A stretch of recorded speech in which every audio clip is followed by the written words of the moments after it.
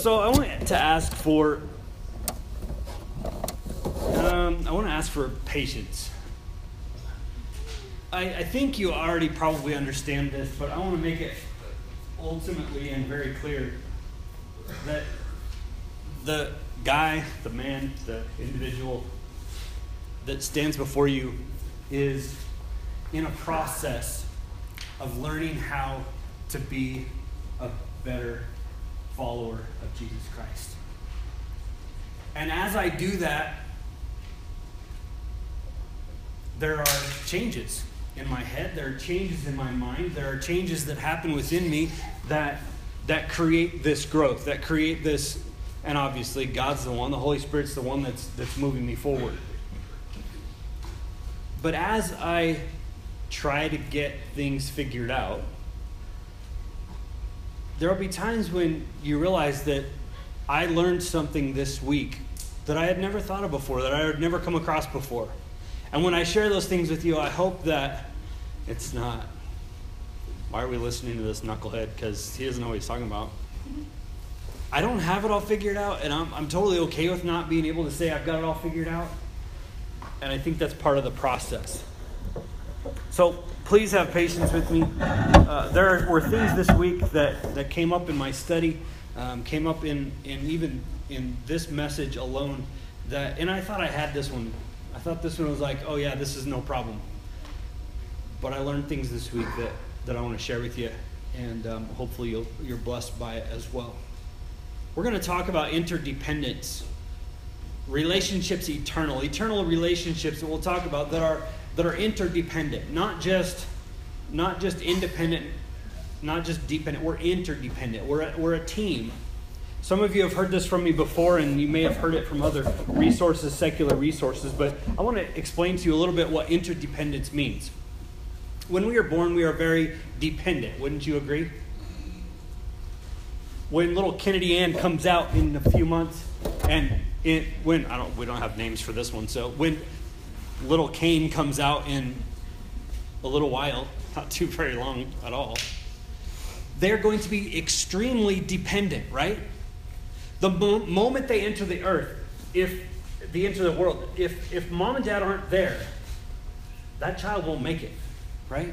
There are other animals in the planet, in the animal kingdom, that can survive immediately after birth. And they function just fine. But with us, it's not that way. We're very dependent. As we mature, we gain more and more independence, right? We become more independent. And it's bizarre as parents to watch that, isn't it? It's amazing how quickly little ones want independence. This is a private victory. It's an accomplishment, but it's a private one. There are 3 steps or 3 parts to this private victory. And as we age, as we grow, as we become adults, we gain this private victory. 1, we take responsibility for our own choices. If you choose to not eat, you're going to be hungry, right? It's a choice a child makes. Sometimes mom and dad have to help out with that one. But as we gain understanding, we start making the choices. We start taking responsibility for those choices. 2, we set goals. We view the future as what we want it to be. We say, I want to be like this someday. Therefore, you begin to learn how to do those things, right? If a person wants to be a mathematician, if they want to be an engineer, they study math and they get good at it. And thirdly, we act on our priorities. It may be during high school or in college that some of us really gain a full independence. It may be way into adulthood before we understand that maturity and gain that independence. When we're able to support and take care of ourselves. Often we think that this is the climax of our lives. We think that this is the epitome of where we want to make it in life. We've become independent, but it's not. Interdependence can be obtained with healthy relationships. We learn that we are interdependent. Independence is a private victory, but interdependence is a public victory and an accomplishment for those around us as well. We need to be mature past independence to interdependence, working as a team, collaborating working together to get a common goal accomplished. Healthy relationships provide this interdependence. It informs healthy relationships. Every relationship out there is a form of interdependence, working together. There are many tools that we can use for this interdependence. Technology is one of them. But realize with me that technology is not a replacement for human interaction. We need to have the one-on-one, face-to-face conversation. All relationships are important. And this particular series that we're going to begin today, we're not going to continue this series one right after another. It's going to be sort of hit and miss, intermittent throughout the rest of the summer. But it's a relationship series. We're going to learn how to become more interdependent and how to rely on each other and how to help others rely on us. So this series is entitled Interdependence, Relationships Eternal. I believe our cars are great. I love nice cars. I really think houses are nice too. I like the house we live in, and I think it's great. I like our smartphones. They're great, aren't they? I love having at the touch of my fingertips so much information. Sometimes it's overwhelming. But all of these things will go away. Relationships, first, are what matters the most, and second, are going to last the longest. Many of them, if within the context of a relationship with God, will be eternal. We all know that marriage relationship is till death do us part. But in marriage, a lifetime sometimes seems like an eternity. Of course, that's not the way it is in my relationship. I love every minute of my relationship. We never have a bad moment in our house. But it is. These relationships we're creating now can last eternity if they're within the context of an almighty God. Life's most important relationship, the one we're going to talk about today, is obviously the vertical. I call this the vertical because we think of God being a heavenly character. We think of him being up in the air. And so therefore, I always talk about our relationship with God as a vertical. We need to have a vertical. First, the commandment in Matthew chapter 22, verse 36 through 40. It says, "Teacher, which is the most important commandment in the law of Moses?" And Jesus replied, "You must love the Lord your God with all your heart, with all your soul, with all your mind. This is the first and greatest commandment. Second is equally important. Love your neighbor as yourself. The entire law and all the demands of the prophets are based on these two commandments." It's pretty simple, right? If we just get those two things down, we've got it made. Second, the great privilege. Romans chapter 8 and verse 15 tells us that the Spirit we receive does not make us slaves again to fear. It makes us what? Children of God. With that Spirit we cry out, Father. We can call Dad, our Father, God in heaven, our Dad. We can call him our Father. We can have that close one-on-one relationship with him. It's a great privilege. This concept of holding up hands and saying, Daddy, Daddy, is extremely a foreign idea from biblical standards or from biblical times. Back in the old days, the Jews weren't even allowed to say the word God. It was too sacred. But today's day and age, we can. We're allowed to say the very name of God and hold him close as we would our own parent. This idea of being able to call him Father, have an everyday conversation with an almighty God, is a great honor and a great privilege. Next, we want to talk about the great cliche. You hear it often. You hear it. It's a coined phrase, and it's a personal relationship with God. Doesn't it sound nice? A personal relationship with God. How many of you, if you had to define what it meant to have a personal relationship with God, you could just ramble right off the top of your head exactly what it is and exactly what it looks like in your life? Anybody? It's difficult, isn't it? What does a personal relationship with God look like? How does that play out in my life? What does that actually look like? Oftentimes we compare a personal relationship with religion. And it's a lot different than that. We have a God that knows and cares for us individually. We have a God who listens and responds. We have a God who directs and guides. It's such an amazing thing to be in a relationship with God. It's not so much that we can predict the future, but when we look back, when we look in the rearview mirror, we can see God's hands on just about every piece and part of our life. It's a great thing to have a personal relationship with God. So what's the difference between relationship and religion? How can we tell if we've been caught up in religion or if we are in a relationship with God? One way is that religion is a one-size-fits-all type of life. Anytime we all seem to have to walk on one track and be just alike, when we talk about how God will respond if we do things a certain way, it has become religion. As a result of this emphasis on everyone being the same, we find there are lots of rules and rituals that we're trying to push on those around us. We trade the joy-filled, trustworthy life of a real relationship for a cold and empty slavery of religion. Relationship-based Christianity is characterized by uniqueness. Every single one of us are unique. Obviously, we can't just do whatever we want and gain this relationship with God. He has set up a few important things along the way. I call them house rules, if you want to call them that.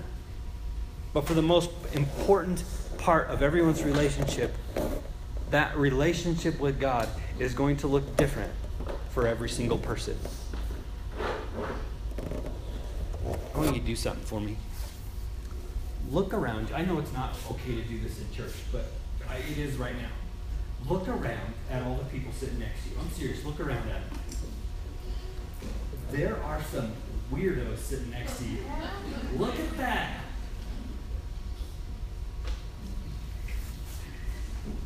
That's impressive, right? Whoa. We aren't all the same. We're all a little bit different. But yet we have very little patience when someone whose relationship with God is a little bit different than ours. Let me illustrate this way. I have very different relationships with my kids.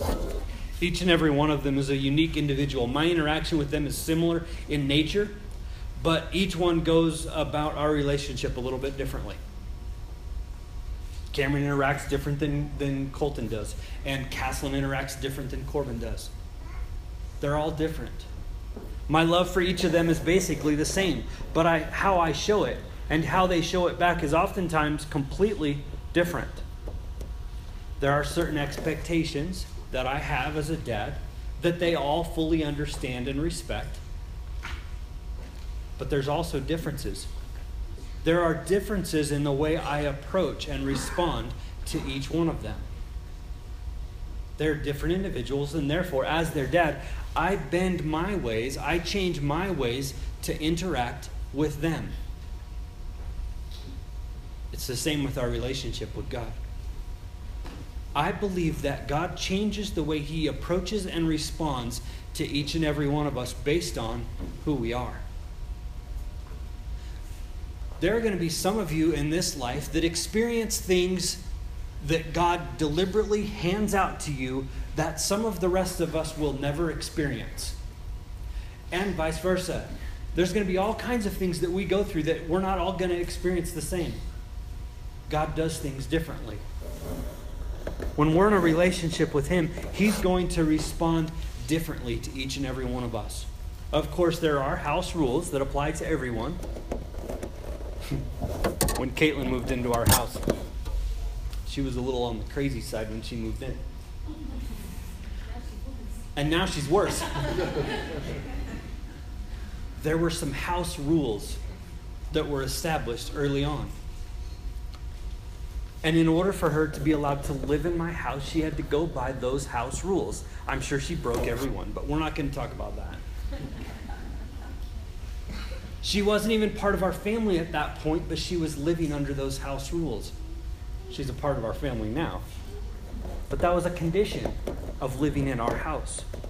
Our relationship with God is very similar. There are some stipulations, some house rules, some conditions of pardon, if you want to call it that.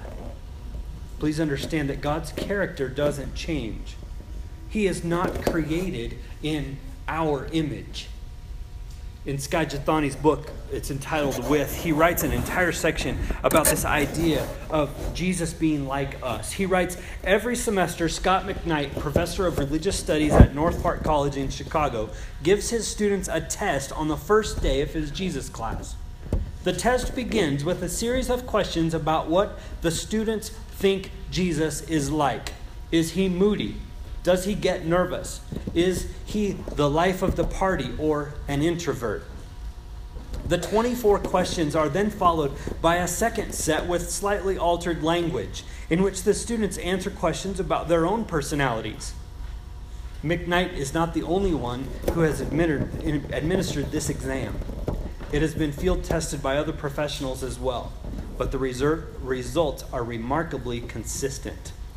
Everyone thinks Jesus is just like them. McKnight added, the test results also suggest that even though we like to think we are becoming more like Jesus, the reverse is probably more the case. We try to make Jesus like ourselves. McKnight's personality questionnaire confirms what the French philosopher Voltaire said 3 centuries ago. If God has made us in his image, we have returned him the favor.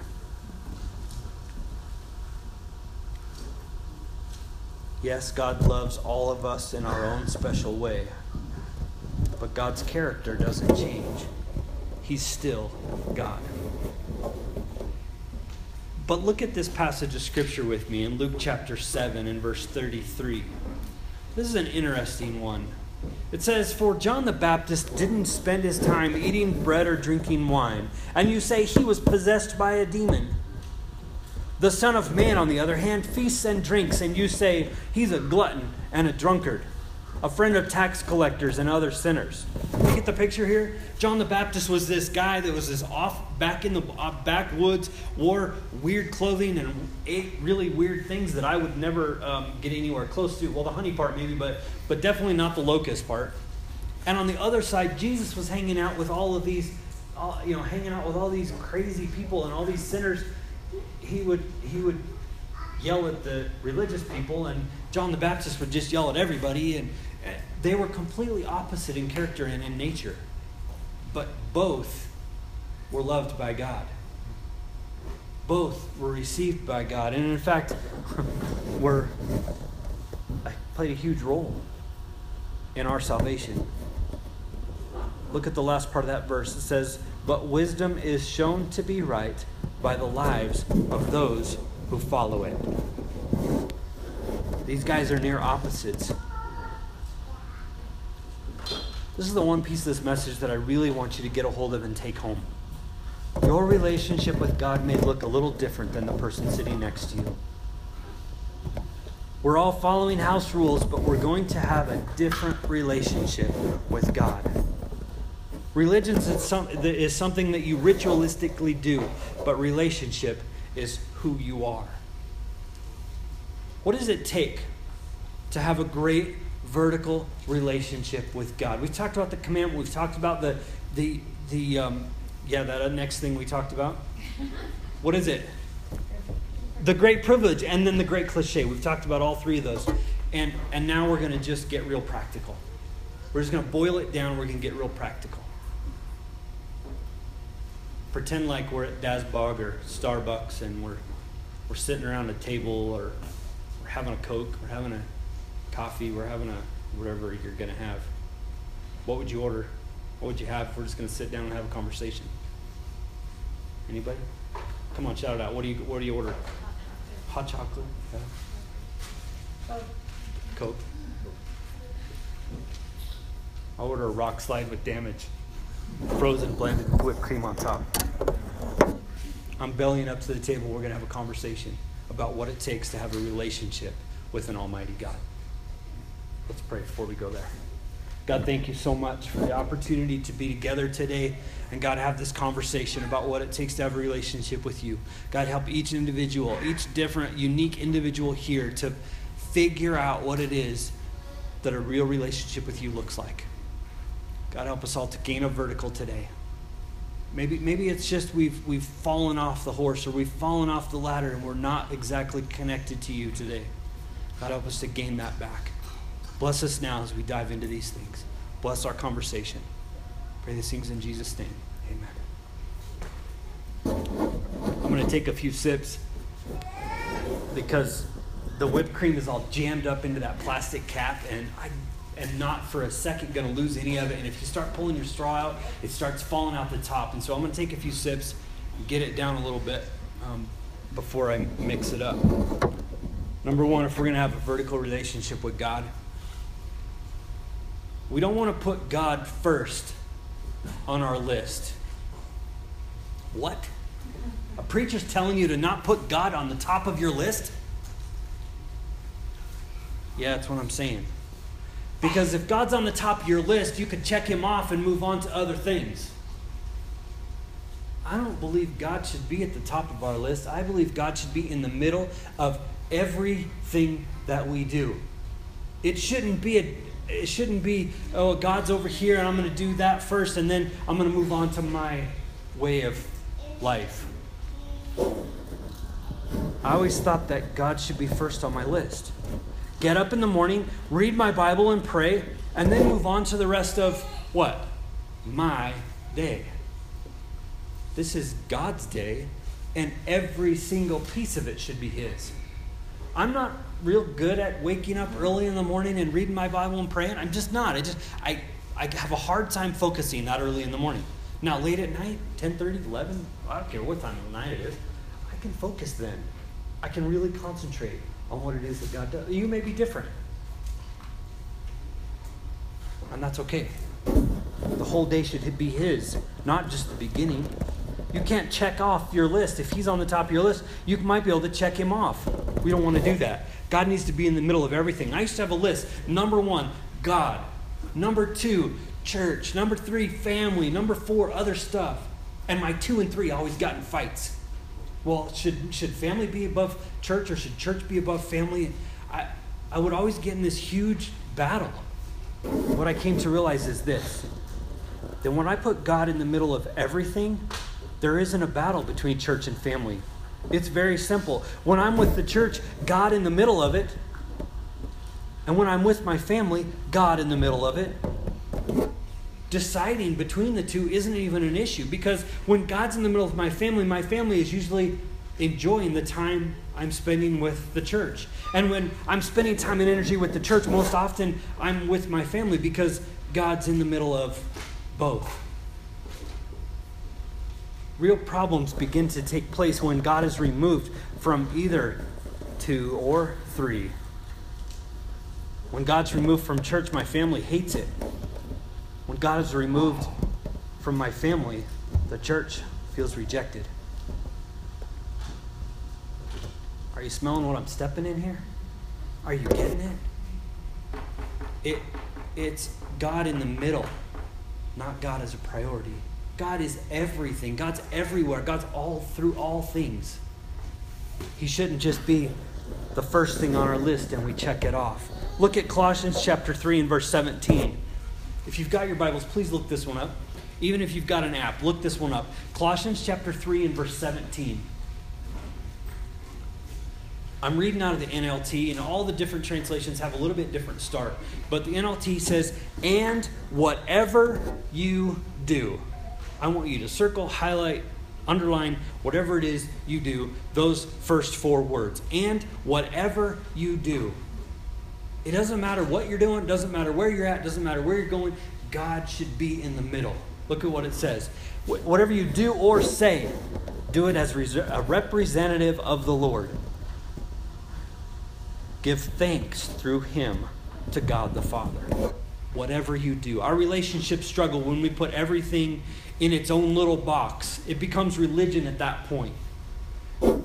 If we have God in one box and the world and our own desires in another box, they start to compete and it causes problems. Let me ask you this. Are there jokes that you would tell when you're at work, but you wouldn't tell here at church? In the secular worldly box, there are ways that people kind of cheat and aren't completely honest, and it's okay in that box. But you wouldn't think about doing that here. That would be completely unacceptable here. Here's the kind of funny truth. If you really have these two boxes that you live in, and God isn't in the middle of everything, while in your secular worldly box, really, you're too ungodly for a Christian. And at the same time, in the spiritual box, you're way too religious to be a Christian. Right? Put God in the middle of everything if you desire a good vertical relationship with Him. A good vertical relationship makes great horizontal relationships. And we're going to talk about those over the next few weeks. We're going to continue to focus on the great vertical. Are you with me? Scoot in. I'm getting to the good stuff. But don't drink it too fast, because I'll get a brain freeze if you drink it too fast. Number 2, we need to figure out what works for you. You need to do what works for you. Don't turn descriptions into prescriptions. You know how David described his relationship with God? That's not the way that we all should have to do it. Because obviously he kind of messed up later on, right? That's not the way we all have to do it. Just because someone describes their relationship with God in this particular way doesn't necessarily that's the prescription that everybody has to follow. And don't turn tools into rules. There are many tools that different individuals use to get a closer relationship with God. Let me give you an example. If you ever get in the car with my mom, there's one or two things on the radio. It's either the Rockies game or the Bible. She listens to the Bible nonstop. It's like always there. That's what she likes to do. It's a tool that she uses to get closer to God. Now, she doesn't force everybody in the church to listen to the Bible, to have a good relationship with God. And in order to have a vertical relationship with God, you have to listen to the Bible in your car all the time. She doesn't do it that way. But she has offered it, hasn't she? How many of you knew that Mom listened to the Bible in the car? Yeah, a lot of us do. And she's even told us, hey, you should try this. Have any of you tried it? I have. I've tried it a couple of times. I even tried it on my tractor once. Plugged it in my ears and putzing around lawn, mowing the grass. Sometimes it works. But once again, give the tools a try, but don't think that they're the rule. Don't make it the rule. A tape measure is a great tool, but it doesn't work very good for mowing grass. Right? You got to use the right tool for the right job. Maybe it's not the right one. Romans chapter 14 is a very revealing verse, and I was hit hard by this verse. Romans 14, look at it with me in verse 4. It says, "Who are you to condemn someone else's servants? Their own master will judge whether they stand or fall. And with the Lord's help, they will stand and receive His approval." Get the picture here. Who are we to judge someone else's servants? You're not my servants. You're God's servants. Who am I to judge what you're doing for Him? Let Him do that, right? That's His job. That's his deal. If you're pleasing Him, then that's great. It doesn't matter if you're pleasing me or not. It doesn't matter if you're pleasing somebody sitting next to you or not. In the same way, some think one day is more holy than another, while others think every day is alike. You should always be fully convinced that whatever day you choose is acceptable. Those who worship the Lord on a special day do it to honor Him. Those who eat any kind of food do it to honor the Lord, since they give thanks to God before eating it. And those who refuse to eat certain foods also want to please the Lord and give thanks to God. Great tools, right? But be careful of the "I feel close to God" trap. Do what works for you, but not whatever makes you feel good. People say, well, the house rules really just don't work for me. that sort of thing just doesn't really work for me. I just don't talk that way. I just don't act that way. That's just not the way I operate. I feel close to God when I don't want to come to church because I feel close to God when I'm out in the woods, or when I'm taking a long bath, or when I'm riding my motorcycle, or when I'm spending time with my family. I feel close to God when. Don't get confused. Just because you feel relaxed and stress-free doesn't mean you're getting close to God. It's not always an indication. Modern day so-called Christianity is getting confused with feeling good. There are many times when I'm close to God and it's not real comfortable. Luke chapter 7, verse 33, we read this in a different translation earlier. It says, John the Baptizer came fasting and you called him crazy, and the Son of God came feasting and you called him a lush. Opinion polls don't count for much, do they? The proof of the pudding is in the eating. We've all got to just get down to it and figure out what works for us. Figure out what puts us together with an almighty God. Figure out how we can make that vertical connection. The mark of being close to God is obedience. A good vertical relationship is based in obedience to an almighty God. 1 John 2, 3 and 5 says, and we can be sure of this, that we know him if we obey his commandments. If someone claims, I know God, but doesn't obey God's commandments, then the person is a liar and he's not living in the truth. Those who obey God's words truly show how completely they love him.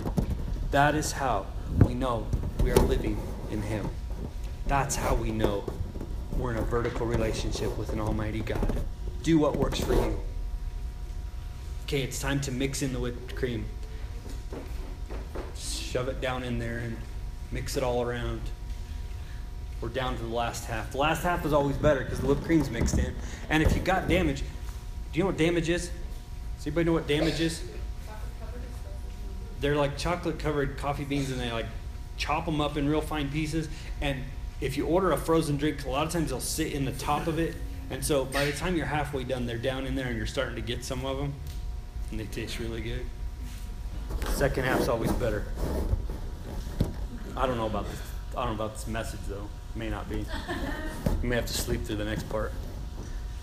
Empty rituals can't replace genuine relationship. If you want a real relationship with God, if you want a true vertical, we have to realize that empty rituals can't replace genuine relationship. 1 Samuel 15 and verse 22 says, Samuel replied, what's more pleasing to the Lord, your burnt offerings and sacrifices, or your obedience to his voice? Listen, obedience is better than sacrifice, and submission is better than offering of fat of lambs. Rebellion is as sinful as witchcraft, and stubbornness as bad as worshiping idols. So because you've rejected the command of the Lord, he has rejected you as king. Outer actions can't cover up a messed up heart. You know how it is in your house when somebody's got a little rotten attitude. And there's things that go on, there's things that happen, there's things that you can watch them do, there's things that you can do, watch them and how they react with other people, and once in a while you just have to put your foot down and say, okay, that's it. That's enough. That's enough rebellion. That's enough stubbornness. It's as wicked and sinful as witchcraft and worshiping idols. It's bad stuff. Outer actions can't cover up a messed up heart. Colossians chapter 1 and verse 20, it says, since you died with Christ and were made free from the ruling spirits of this world, why do you act as if you still belong to the world by following rules like don't handle this, don't taste that, don't even think about touching that? These rules refer to earthly things that are gone as soon as they are used. They are only human commands and teachings. They seem to be wise, but are only part of human religion. They make people pretend not to be proud and make them punish their bodies, but they do not really control the evil desires of the sinful self.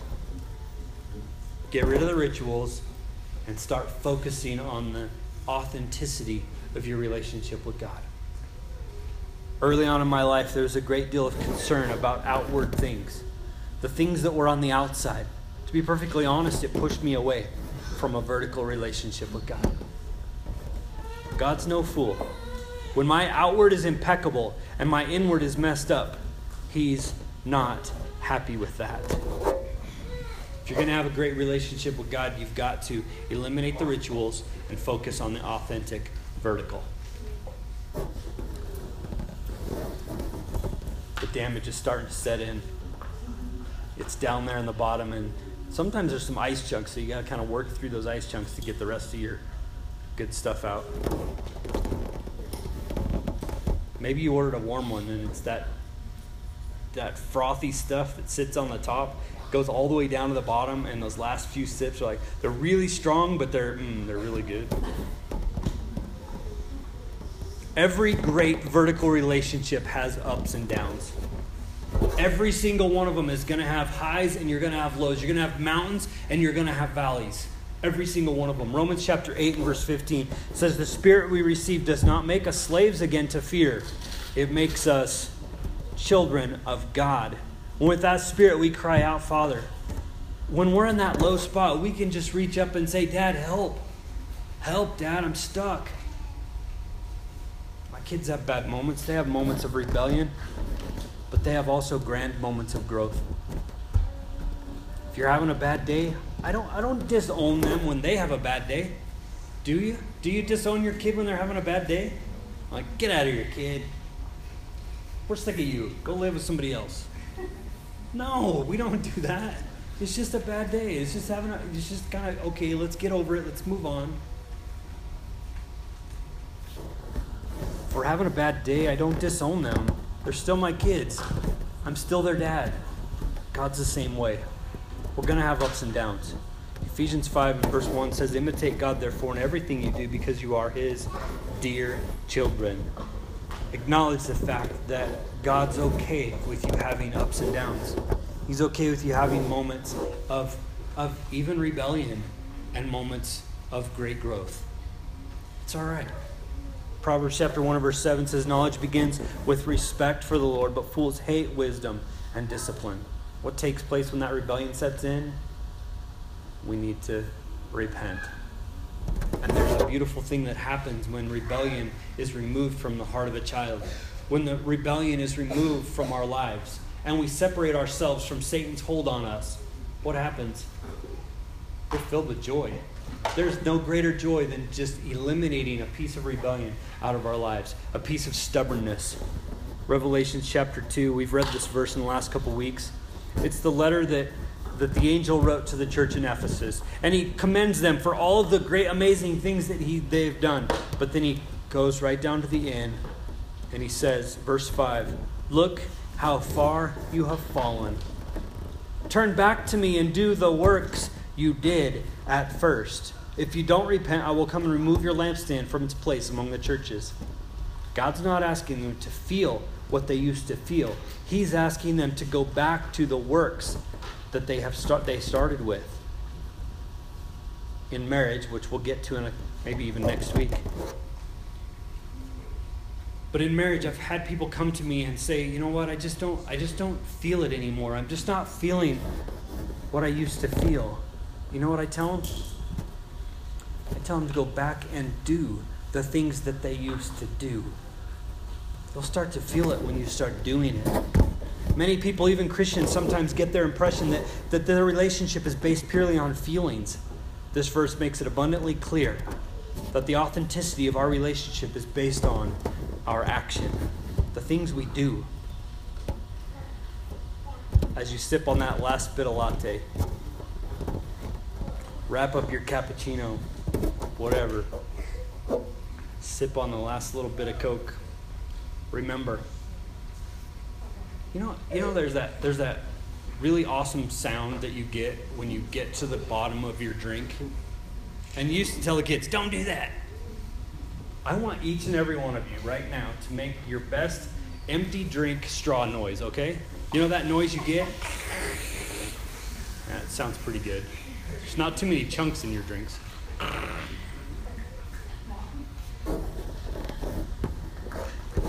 What's it going to take to have a good relationship with God?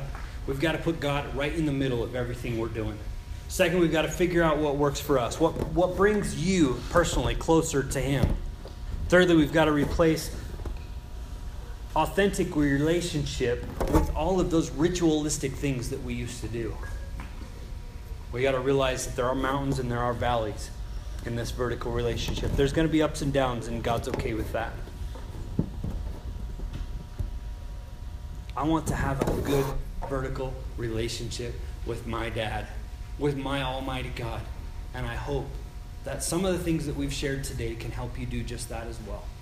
Eliminate all that other stuff in your head about what church should be and what a relationship should be and all this stuff, and focus on that vertical relationship with Him.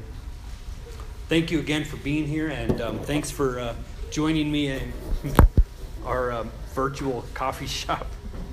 Sometimes I come up with really goofy ideas.